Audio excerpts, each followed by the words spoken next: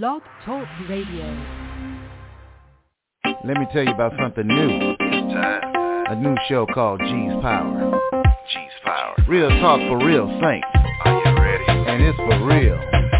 Welcome to G's Power Hour live every weekday at 11:30 a.m. on Never Had It So Good Entertainment Network. Your host, G, will bring you informative and entertaining guests and a variety of topics in a way that you can absorb and enjoy. Listen in weekdays and call in at 516-387-1944. We love interaction. All shows can be downloaded if you miss one or found on iTunes the next day. G's Power Hour is powered by Never Had It So Good Sports Media Network. G's Power Hour. Yeah.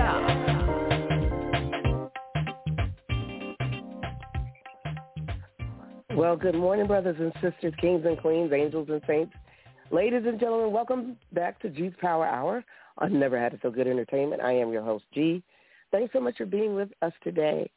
So we are pleased to welcome back, but before we do, I just want to say it's already last minute if you're doing the Valentine's Day thing, but, just a reminder, you still got a chance to kind of, get your stuff in gear for tomorrow, Valentine's Day. You got no excuses if you listen to the show because I've reminded you. But anyway, we are pleased to welcome back with us Mr. Kevin Anderson, civil rights attorney with Anderson & Welch. Good morning. How are you, sir? Welcome back. Oh, okay. I got to find out where Mr. Kevin is. So anyway, in the meantime. Mr. Kevin is here. Mr. Kevin is here. Mr. Kevin. Hey, I was Mr. just Kevin. making it over to the microphone. Hey, good morning to you, G. I'm doing great. How you man. doing? How are you? I'm doing fine. I'm hanging in there. Great. Huh? Great. Good, Great. I'm good, glad good. to hear that. It sounds like you got a little Yeah. horse over the last couple of days. What's going on with you? Oh, goodness gracious. It's been more than the last couple of days, unfortunately.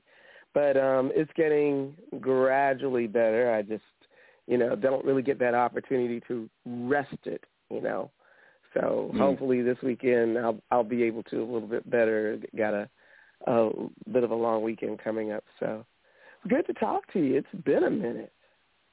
It has been a little bit. And I caught your opening salvo for us last minute brothers for Valentine's Day, and I'm here to represent. All right, it's not too late, guys. So you're right on time. Just keep going. Stay focused. Ignore G. Keep focused. We'll get there. The later you wait, the more you procrastinate, the more it's gonna make you, it's gonna bite you in the wallet. Just saying, Yeah, well, the more money you spend because things are not available, and you got to do, other things to compensate for your lateness. So, but don't give up. Keep moving. Keep moving. No, don't give up. You can't give up. But you definitely you got to get in there and get it done. And there are creative things and ways that you could do. Have you been paying attention since last Valentine's Day to what your significant other says that he or her wants or needs? And it's not just the brothers that procrastinate. I'm not going to put it just on the brothers, but it's primarily the brothers. So. But primarily the I digress. So let's get to what we need to talk about, Kevin.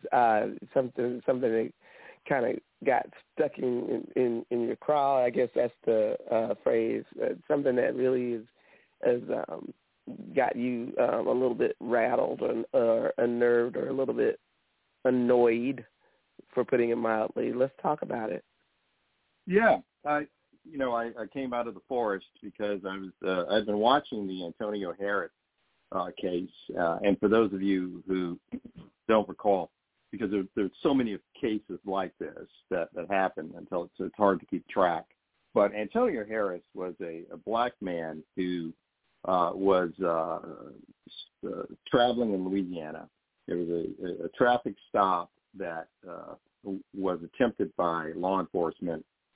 He had warrants and took the pursuing police officers on a 29-mile pursuit. Eventually, the car was stopped with these spikes that are thrown out into the road to disable the vehicle. And when they caught up with him, they slapped him around, used a flashlight to bludgeon him. And at some point, they actually lifted him from the ground by his hair and then turned off their body-worn cameras. Aftermath is that you can listen to statements and text. You can view text messaging between the police officers where they're basically, giving each other the attaboy and encouraging each other and sort of like, rejoicing in the fact that they're going to now, send the message out. And particularly they're going to give this fella, Mr. Harris, a lesson learned for running from the police, and he'll never forget this. And he's going to be sore when he wakes up from this beating, and, he's going to have nightmares behind this. So this is clearly a case of excessive force and an unreasonable seizure, even though he was in the wrong for evading the police and not stopping, and he was also in the wrong for resisting with or without violence.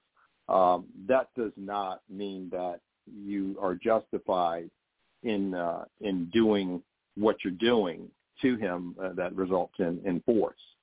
So this case was investigated, and ultimately the prosecutor in the case elected not to pursue charges against any of these men. Now, there was an arrest or charge that did take place. There were 3 of them, I believe. 2 of the officers were initially let go with respect to the battery charges. And then the 3rd one, I think his dismissal is pending or it just took place. But the bottom line is that none of them are going to be held accountable. So my concern and why I am here today is to discuss something known as prosecutorial immunity in order to address this other cog in the wheel of criminal justice reform that is often overlooked, even though we see it. We get excited about police shooting in windows or kneeling on necks of people who've been taken into custody and are no longer a threat to the officer.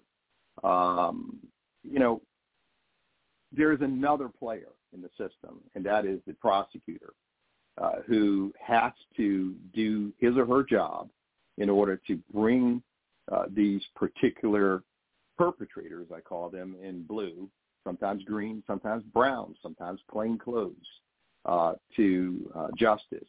And if we don't have that in place, we're going to have this phenomena of excessive force and malfeasance and misconduct in perpetuity from here until kingdom come. So how is it that, is there, let me ask this. Is this settled, or is there an opportunity to appeal the decision, or what? Well, the discretion to prosecute is singular. There is one prosecutor. We call him either a state attorney or a district attorney in the state arena. And with respect to federal offenses, we identify those players as United States assistant attorneys. We call them assistant U.S. attorneys, ALSAs.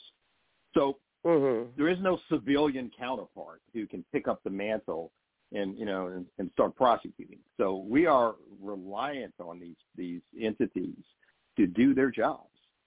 There's nothing else we can do except what I do, and that is to bring action both through the state statutes that afford us some degree to get around sovereign immunity, and also through federal causes of action which are available.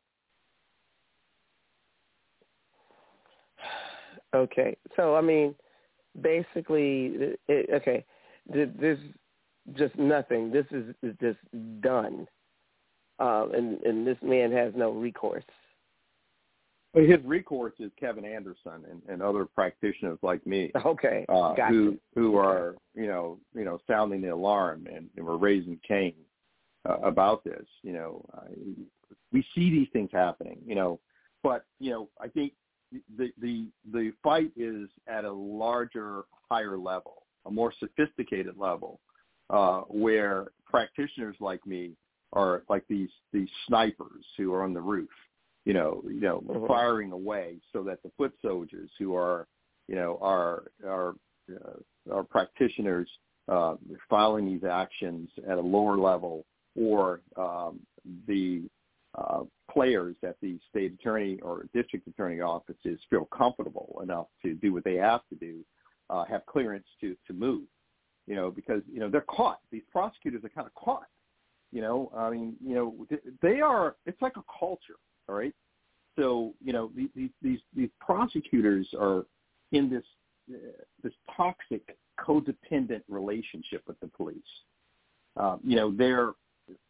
They have this overt pressure, and sometimes it's not so overt. It's silent, where they need to comply with the police culture of silence and violence in order to coexist in that environment.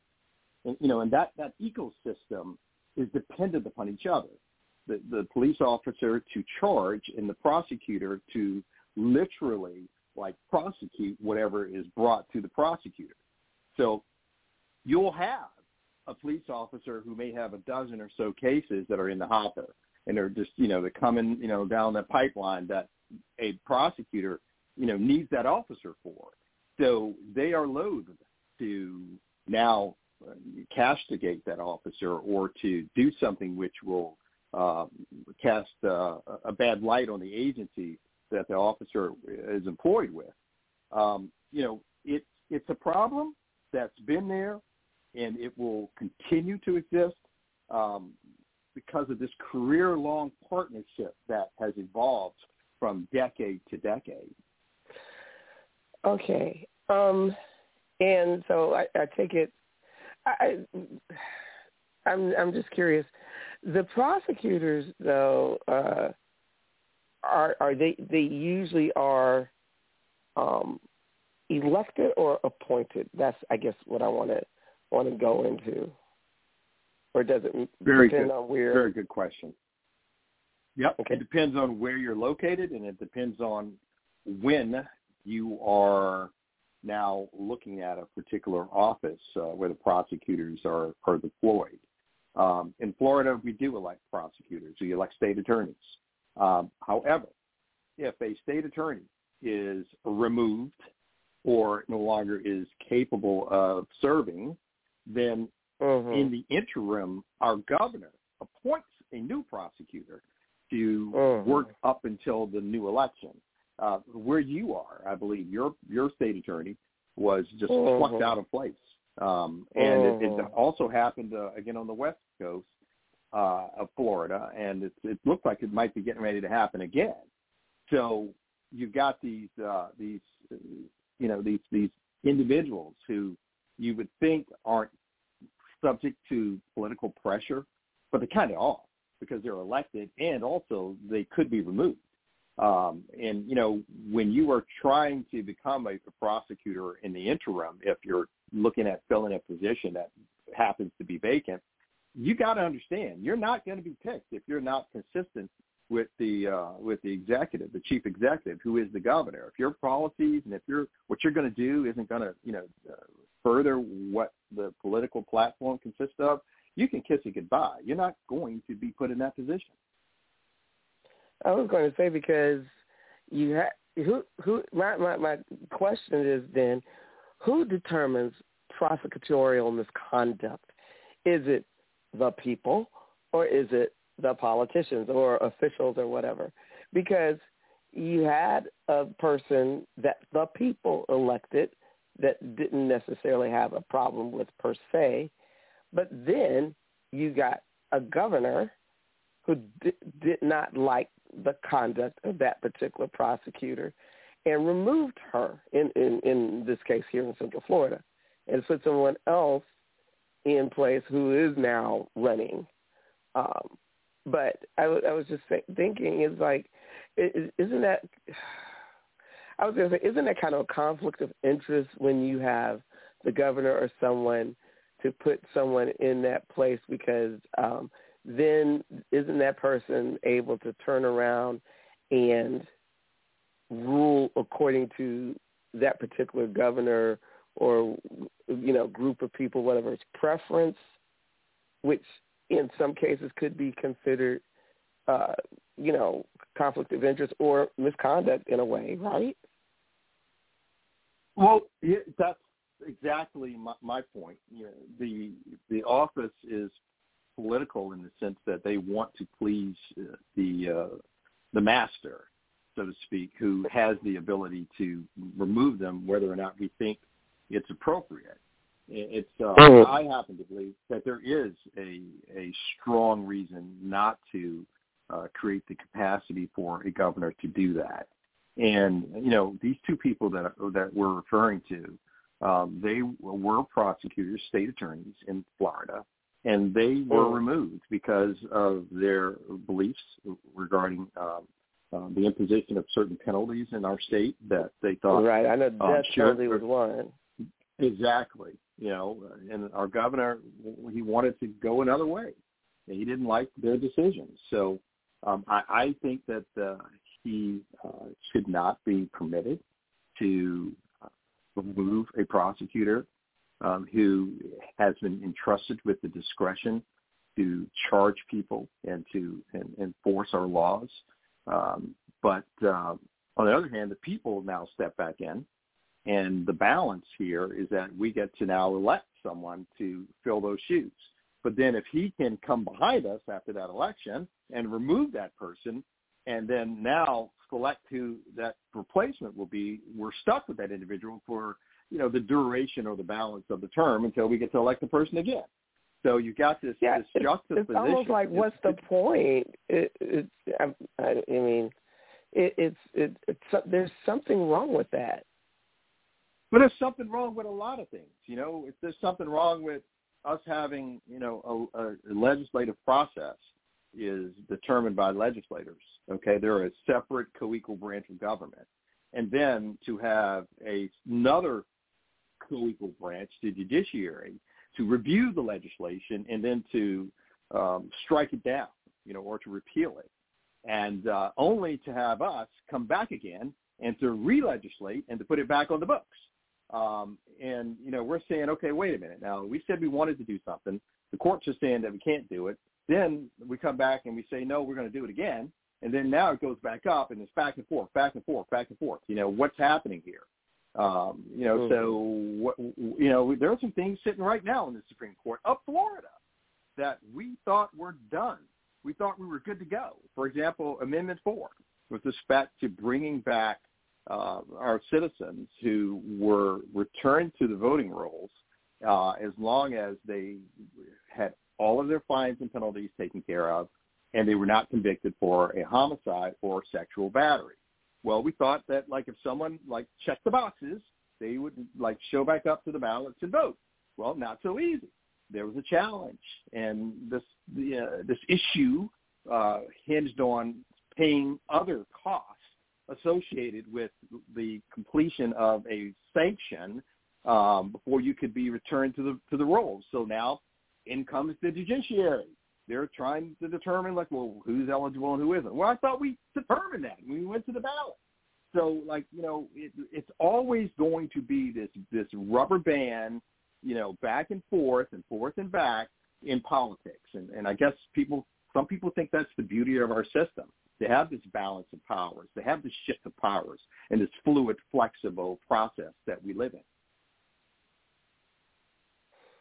Okay. It's good to have you back, Kevin. It's been a while. It's nice to have you back to get into these issues. I really appreciate it. We're going to take a quick break. If you have questions or comments, the number's 516-387-1944. We're here with civil rights attorney Kevin Anderson of Anderson & Welch. This is G's Power Hour. I never had it so good entertainment, and we will be right back.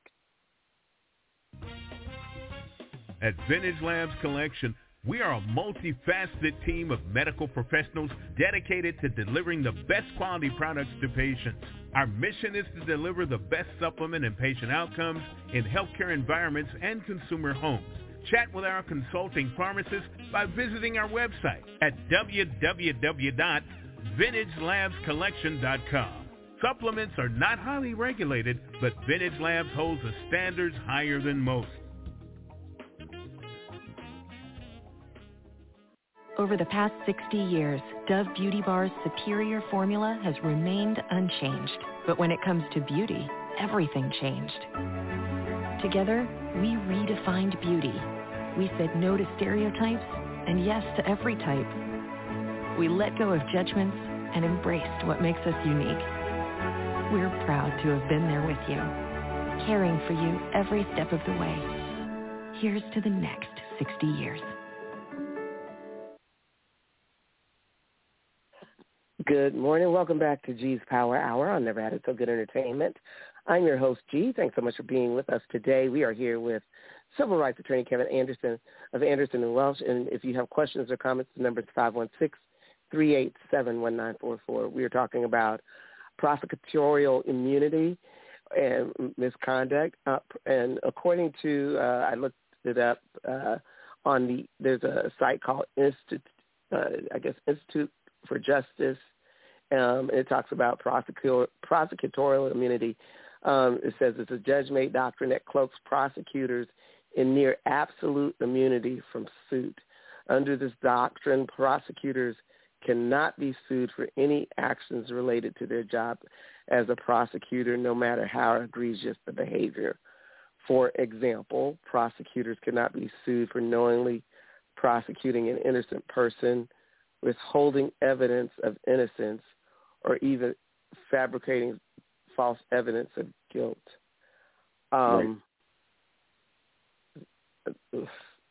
It just makes me cringe. When I was reading it, it just made me cringe. It almost reminds me of, you familiar with the movie Judge Dredd? Yeah. Yes. Yeah. I am the law. It's almost like being God. It's something that's really wrong and off about that. They have an enormous degree of discretion, and I want to point out that you address its origin. This is a judge-made doctrine. This is a doctrine that was imposed upon our culture by people who sit in judgment over us and who kind of, are at the post, allowing people to enter and to exit. Who one day determined that prosecutors would be given what is known as absolute immunity. So I want to emphasize that immunity has a name, and there are two types of immunity. And, this evolution has, brought us, from this absolute immunity to also include qualified immunity with these prosecutorial decisions. So, and you should be shocked when you look at the phrase that prosecutors who knowingly prosecute innocent people and knowingly withhold evidence of innocence or knowingly fabricate false evidence of guilt are given like a pass. There has been an evolution because I know that it just sounds like they just kind of take over the world, with that definition. But I mean, we've been wrestling with this, and lawyers have been filing actions to deal with this. And thank God, also have a U.S. attorneys or U.S. Department of Justice through the U.S. Attorney and also the Civil Rights Division within the Federal Department of Justice that, they're fighting with us. I mean, I know a lot of us think that the Department of Justice is just kind of another cog in the wheel, shaking hands with the evil prosecutor. And they are themselves prosecutors, but they've been very helpful in the struggle. So let's talk about that, though, G. Let's talk about absolute immunity and why it evolved. So, I was looking at this. I guess it came out of this case in 1976. Imbler versus Pachman. Okay, all right. What do you know about that case? You've been doing your homework, man. You've been doing your homework. I've been scanning on the fly, to tell you the truth. But this kind of document kind of provided me a lot of information, and I wanted to talk to you and get your take on that. So this is, I guess, in certain terms, in relatively recent history. When I say that, it's not even 100 years old. It's not something from the 1800s or something like that even. This is 1976. It's one of those cases that if you practice in this area, everyone knows it's a staple because it sort of lays the foundation for this absolute immunity doctrine. And again, the case is Imbler versus Pachman, and Imbler I'm good with, I-M-B-L-E-R. But Pachman, I think it's P-A-C-H-T-M-A-N. There could be two N's, but I know it's P-A-C-H-T. Right. One N. One N. Okay, Pachman. There you go. So this case literally laid out the reason for affording prosecutors a kitchen pass when it comes to avoiding immunity, and they brought up like four principles. One of the principles was that they needed to do their jobs without being afraid of being sued. That these prosecutors, they're doing their job, and for the most part, they're doing what they're supposed to do. They are, bringing things to the grand jury. They're filing, charging documents known as informations. They're going into courts and standing in front of a jury and making arguments. They're trying to keep people in jail who ought to be in jail. Prosecutors are not these demons, man, that come, flying out of hell, running around the earth, doing terrible things. There are bad decisions that are made by certain prosecutors. So the prosecutors would be in jeopardy of being sued because we are a litigious society, and anybody can be sued for anything. So in order to give them this assurance that they can do their jobs without, walking into court Monday morning or walking into their office and having someone slap them with a lawsuit, that was one of the reasons why absolute immunity was afforded to them. If what they were doing within the scope of their job was the subject of a lawsuit. Second, the criminal justice system would just shut down if wily guys like me were filing these suits against prosecutors in order to slow them down or to thwart legitimate prosecution. Our system would break down. There would be like a clog or a jam that would cause this chaotic state of movement in the criminal justice process. In addition, another factor was that if a prosecutor thought that they saw something that they needed to put the brakes on, or they needed to somehow interject themselves, they would be afraid to do so. If they thought that that would form a basis for suing them, they would just kind of keep going because they would think, you know what, I'm not going to bring this abnormality to light. I'm not going to blow the whistle because these guys are going to turn around and sue me. So no. So by giving them this immunity, that would avoid that process that would be probably a lawsuit that would cost them a ton of money, and that would result in them quitting, and also would stop different prosecutors or potential prosecutors from taking the job. This is also a difficult thing, G, to process. I think that was kind of one of the fourth reasons that we got enough difficulty as exists in just doing their job from day to day. So now, if a guy like me sues them, and the case now gets reversed because of some prosecutorial misconduct. Now the case gets thrown back into the criminal justice system, and now everything that I did in my lawsuit is now brought up in the criminal case, and now you've got like these old criminal cases being brought back, put on the docket, and now we're like starting to gin it up again, and it makes the whole system more difficult to get through.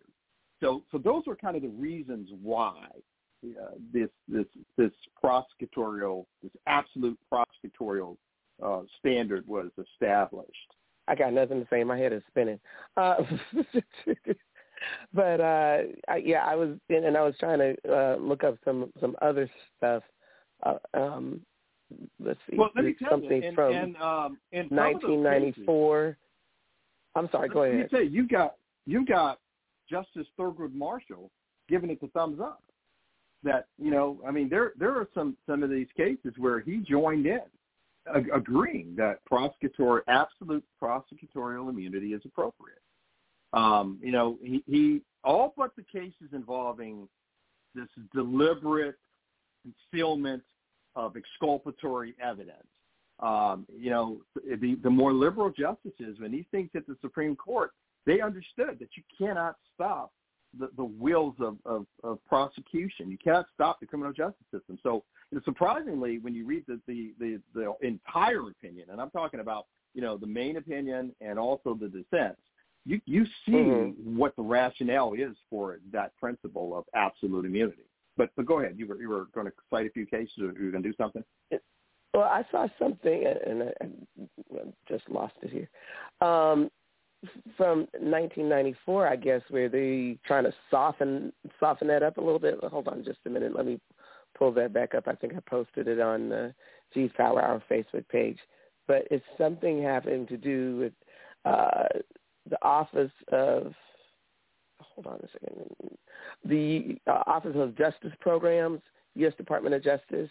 In 1994, they published a 10-page document, something about prosecutorial immunity no longer absolute.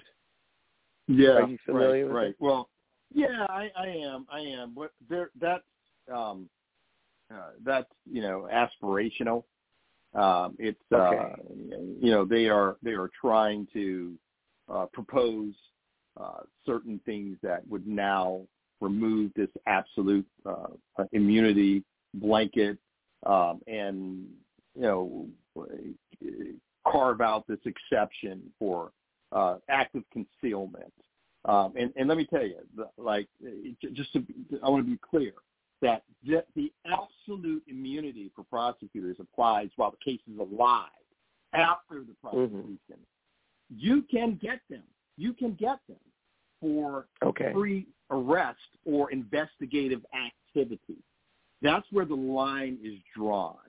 So if there are pre-charging investigative activities that are undertaken by prosecutors, that is not protected. They would fall under what's known as a qualified immunity status. So that's where the rubber meets the road there, where they really have to understand that they can be dealt with. Like, for example, in the Ahmaud Arbery instance, where the prosecutor was a part of the investigation and took place that she actively conferred with law enforcement. She guided the prosecution before it evolved into an actual case. And she thwarted the prosecution. They didn't bring the charge because of what she did. That's fair game. Only defense that she could use would be what's known as qualified immunity under those particular instances, because that is that carve out that allows practitioners to go get them because they're not acting within the scope of a full prosecution.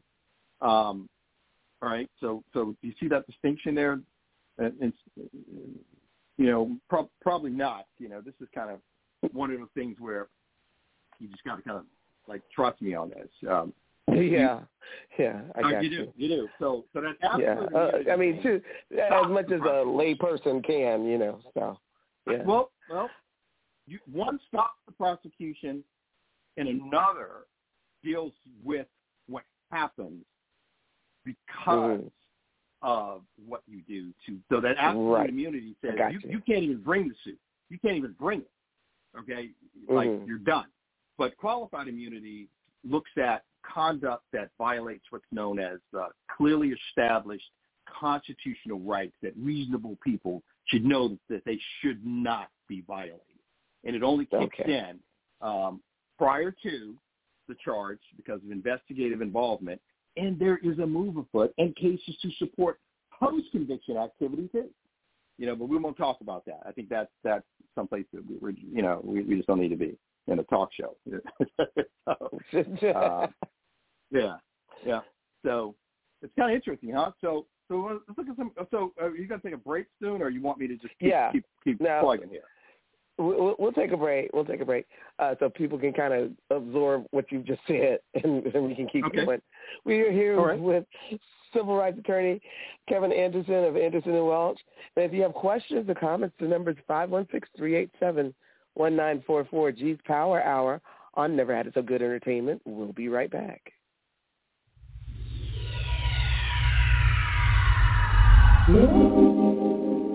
Does it appear the long arm of the law is working against you instead of for you?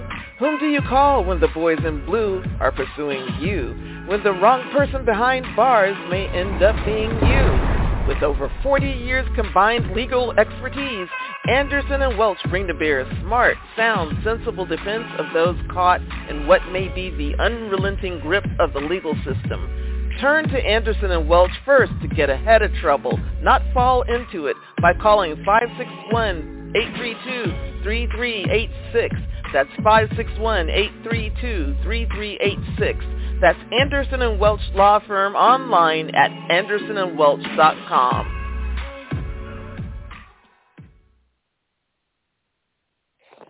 Good morning. Well, good afternoon now. Welcome back to G's Power Hour on Never Had It So Good Entertainment. I am your host, G.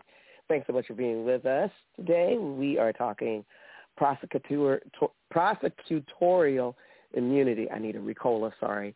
And we are just, and by the way, Valentine's Day, the places got specials on cupcakes, y'all, by the way, and other goodies.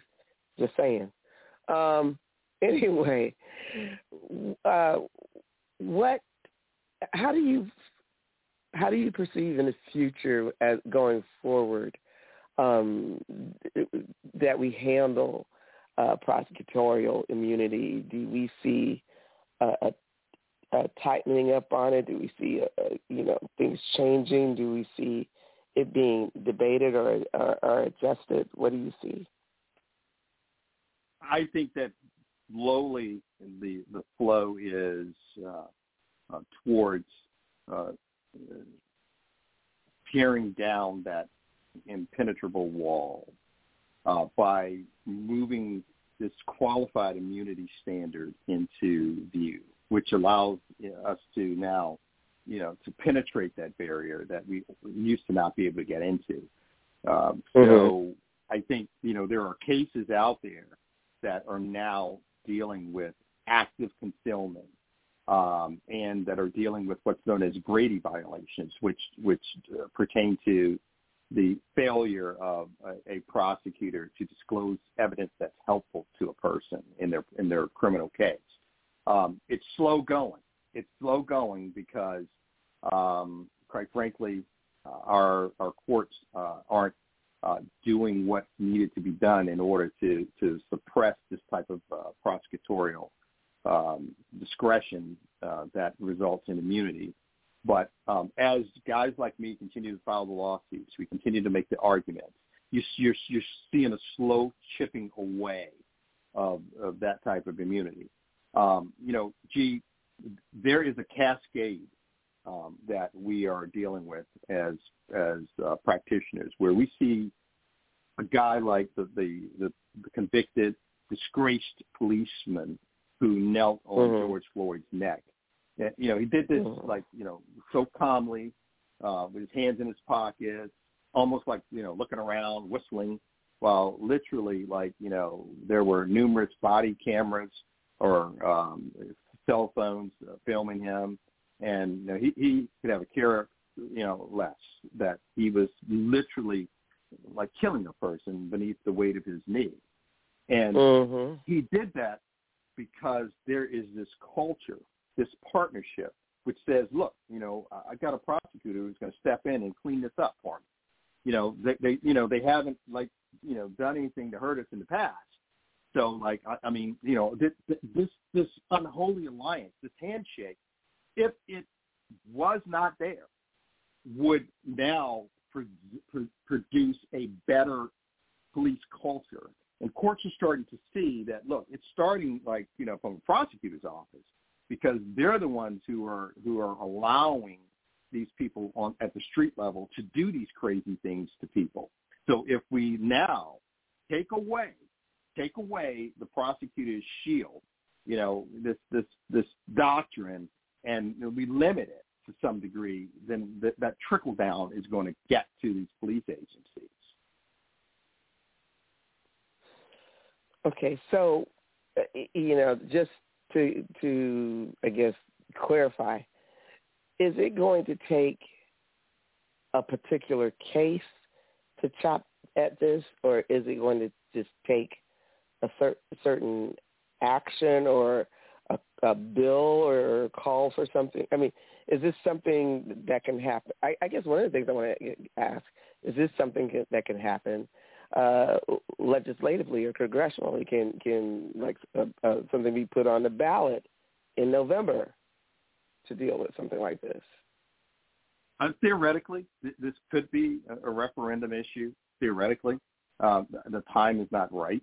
There are other things that are happening now. You need to start chipping away at this much earlier than during the election year, when we're about 8 months away from a primary and 10 months away from an actual general election. Right. There are things that we need to do, because it's just not a ballot issue where you're controlling a prosecutor.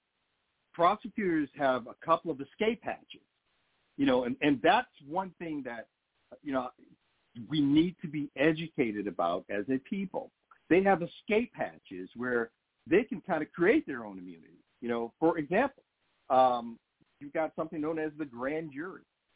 If a prosecutor wants to allow what has happened in the street by a police officer to perpetuate, and they don't want to sully their hands, then the move is to say, well, you know what, I'm going to give it to a grand jury. I'll let them decide. So, it's not me anymore, the Pontius Pilate thing. The blood is off my hands, so they'll shuffle it over to a grand jury. Now, we all know grand juries are not open to the public, and the process is secret, and there is no lawyer there other than a state attorney or a U.S. attorney. So basically, you've got members from the community who are there, sworn to secrecy. There is a secret proceeding that takes place. Witnesses are brought in. It's a one-sided show that's conducted by, guess who? Prosecutor, the guy who washed his hands. And then after, the grand jury makes this decision, they return a bill, either a no bill or an indictment. And if it's a no bill, the prosecutor just kind of steps out of the room and goes, hey, listen, man, I don't know what was on their minds. They made a really difficult decision, and I just say, well, hey, man, they did that. It wasn't me. That is one way that they get away with their duty, instead of manning up or womaning up and doing what we hire them or elect them to do.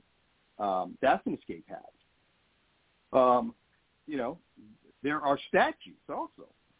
There's a statute in Florida which allows individuals to sue, and prosecutors understand that, practitioners will pursue redress through those particular statutes, they're chasing the money, and, we have in Florida the ability to go after the municipality or a particular police officer who kind of gets the party started that the prosecutor just has to react to. And, unfortunately, a lot of practitioners will go after the officers in the municipalities because that's what's available by statute, and prosecutors know it. And so they kind of, move through that escape hatch as well. And that's just a few. I got more escape hatches. There are hatches all over the place, for them to move and shake so that, they aren't these targets that are easily identifiable in the field. Mm-hmm. I actually just came across another article that I posted just a minute ago on Jesus Power Hour Facebook page. This is from a couple months ago where in Pennsylvania, looking at the scope of prosecutorial immunity in a wiretap suit. In this particular case, it says the plaintiff argues a sovereign immunity waiver in this particular wiretap act exposes prosecutors to liability. So I posted that on the G's Power Hour Facebook page so that you all could take a look at that too. It doesn't, nothing seems cut and dry these days. You kind of got to dig. You got to dig. You got to dig. But even when you get them with those statutes, okay, so that's a rare statute that literally says, hey, prosecutors are up for grabs. That's an argument being made. I need to look at the statute to see if they have the plain language which affords a plaintiff to go after a prosecutor. I doubt that. I got to see it. Where the legislature would actually promulgate something that a governor would sign that says, hey, you can get these prosecutors. I'd really have to see that. But there's something known as. Go ahead, Chief. No, I was just going to say, according to this, and that's why I posted. I'm scanning as I'm listening to you as I'm going because there's so many different angles on this thing. But in this case, it says that Pennsylvania Supreme Court had agreed in this case to consider whether law enforcement officers may be sued for using unlawfully obtained communications in the course of their work. But that's a cop. That's a cop. That's not a prosecutor. Yeah, but it says generally prosecutors are shielded from civil actions, but a successful appeal from the plaintiff could chip away at some of those protections. So right. Well, you got to look further into it. Well, a wiretap. It sounds like pre-charging. And remember, we talked about that open field where you can get them for investigative or getting involved at that stage before the active prosecution. So, then qualified immunity would kick in, and we got that all over the place. So we still have it to go in using that particular scheme, but get this, even when you do, there's something known as, and I'm going to throw another term out there, it's called the interlocutory appeal, which it says that, all right, so you got me in the investigative phase. Okay, you got me, flat-footed. All right, you got me. But now, if, for example, during that particular lawsuit, they lose and they have to wind up going to trial, meaning that they lose pre-trial with all their motions and every shenanigan they pull, now they got to face trial after summary judgment. What happens is that the court affords them the ability to stop the process right then and there. You can stop right then and there before the case gets to a jury, and you can appeal it. You can literally appeal this thing, interlocutory appeal. It's funky, man. Where now these poor people who wind up, being the brunt of evidence that they never were able to use to help them, or they're walking around with these bullets in them, or you got a decedent's family that's now trying their level best to somehow make heads or tails out of a decision by a prosecutor that resulted in charges not being brought because the prosecutor was involved in the investigative action. Now this poor family has to hire an appellate lawyer to somehow overcome this interlocutory appeal. That's a challenge. People don't want to spend that kind of money, and a lot of lawyers don't want to be involved at that level by spending that money on behalf of their clients. We are going to take our final break. We are here with Kevin Anderson of Anderson & Welsh. We are discussing today prosecutorial immunity and, whether that's something that's it just needs to be reexamined. It doesn't need to be left in place. Your questions or comments, you can, give them to us at 516-387-1944. G's Power Hour on Never Had So Good Entertainment. We'll be right back. This is Douglas Dobbs of Dobbs Cremation and Funeral Service. We have served the Central Florida community for 29 years with quality funeral and cremation services. Honoring all religions and faiths, we have been here for many grieving families. Whether it's a complete funeral service with a burial or a simple, dignified cremation, Dobbs Cremation and Funeral Service is here for you. Located at 430 North Kirkman Road at the 408 Expressway, Dobbs Cremation and Funeral Service, 407-578-7720. Dobbs, dedicated to serving our families. Having a wedding, reception, family reunion, planning a banquet, or some other fundraising event. Need to share your knowledge through a workshop or seminar, or it's a difficult time and you need to plan a wake or repast. Let us help. At our gatherings, let us reduce the stress and make the occasion memorable, treasured. Call our gatherings at 407-968-9387 or email ourgatherings@yahoo.com. Let us help plan your special event. Good afternoon. Welcome back to G's Power Hour. I Never Had So Good Entertainment. I am your host, G. Thanks so much for being with us today. Tonight, yeah, you might want to overindulge just a little bit. It's Fat Tuesday because remember tomorrow, I know it's kind of awkward, it's Valentine's Day, but it also begins the period of Lent for some of us. So just wanted to put that out there. Also tomorrow here on G's Power Hour, we welcome back Dr. Taiwan Tillman, cardiologist. It is Heart Month, so this is a good time to get it checked, get the ticker checked. So we're not just talking about affairs of the heart in the, I guess you could say figurative sense, but also in a literal sense as well. So anyway, back to Attorney Kevin Anderson of Anderson & Welsh. And so what other stuff's going on, Kevin? I mean, like I said, it's been a minute, so I know you've been busy.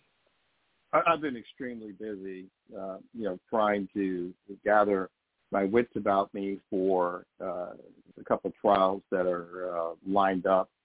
And I've also been on the lecture circuit speaking to plaintiffs' counsel about their cases that are pending. I've been doing that quite a bit. So I've just got to a point now where I am, kind of coming up for air, but I got to go back under. So I'm litigating in Texas. I'm litigating in North Florida. And I've got a number of colleagues who are coming to my practice for consulting services because there are more and more people undertaking the police liability practice, and they're not quite sure, how to maneuver or to overcome certain hurdles. It's not as easy as people think. You're not just going to write a letter and then they back a Brinks truck up to your office. That's not going to happen, man. And these fights are tough, and they cost a lot of money, and they like, if you're doing this stuff, you got to pay, for records, you got to pay for depositions, you got to travel, you got to budget your money so that you're able to live while you're waiting for some type of settlement, and you're ready for the appeals. The appeals cost money. So, I've been very happily buried in some of those things. How often do you have the appeals? I mean, how often are these cases, I guess, on average, on a guesstimate, how often are they usually settled the first time around, or how often do you have to go through the appeal process? And how many times do you or can you appeal a particular case? You're willing to take peanuts very frequently. If you have a sizable case, and I'm talking about one involving death or a permanent injury of a significant body part like an eye or an extremity or an organ. Those are the types of cases that take a while, and they generally will have something to think about for settlement. If the facts are on your side or they're even close to being on your side, you can get them settled. But you're going to be settling these on the courthouse steps. They're not going to settle like where you're sitting in your office. You know, your metal will be tested, and the opposing counsel, they're going to bring in, you know, these silk stocking firms. They're going to double team you, triple team you, quadruple team you in order to weigh you down. As far as appeals, almost every time when there is a adverse ruling prior to trial and you are, dealing with something known as qualified immunity that we talked about, they're going to appeal because that is the new weapon in the arsenal for defense counsel from the municipalities and on behalf of law enforcement, hopefully prosecutors, when we do that more and more, by making you spend money to get these appellate lawyers and to, deal with appellate mediation, and to sometimes bring in more resources in order to keep things going. That costs money. So they know appeal because we're going to settle it. There's mediation at the appellate level as well as the trial level. So let me ask you, when they're appealing and everything, is it more about trying to prevent a payout or a particular amount in terms of a payout, or is it more about saving face, not admitting that something was done wrong? I love it, man. You are hitting it right squarely on the head. Every settlement they'll try to squeak in what's known as an order that prevents discussion about the settlement terms and specifically the amount of money that was paid out. That almost routinely exists. Now, the money is there. These municipalities, a lot of them are self-insured, but then some of them are insured by these funds that are these co-ops that are between each agency and these insurers that back them. So you've got the sheriff's fund that's out there. The League of Cities, they sometimes will offer money that will pay things. So it's not necessarily about the money. It's about also keeping it quiet so other people don't catch on. Now, it's against public policy for a city to keep a settlement quiet. The money amount, but you will see practitioners doing it all the time. They'll try to do it. They try to squeak it in against people who don't know about that particular prohibition. Okay. Kevin, I always wish we had more time, but we're going to have to go. Next time you are able to come back up for air, let us know because, I will. Get an update. I will.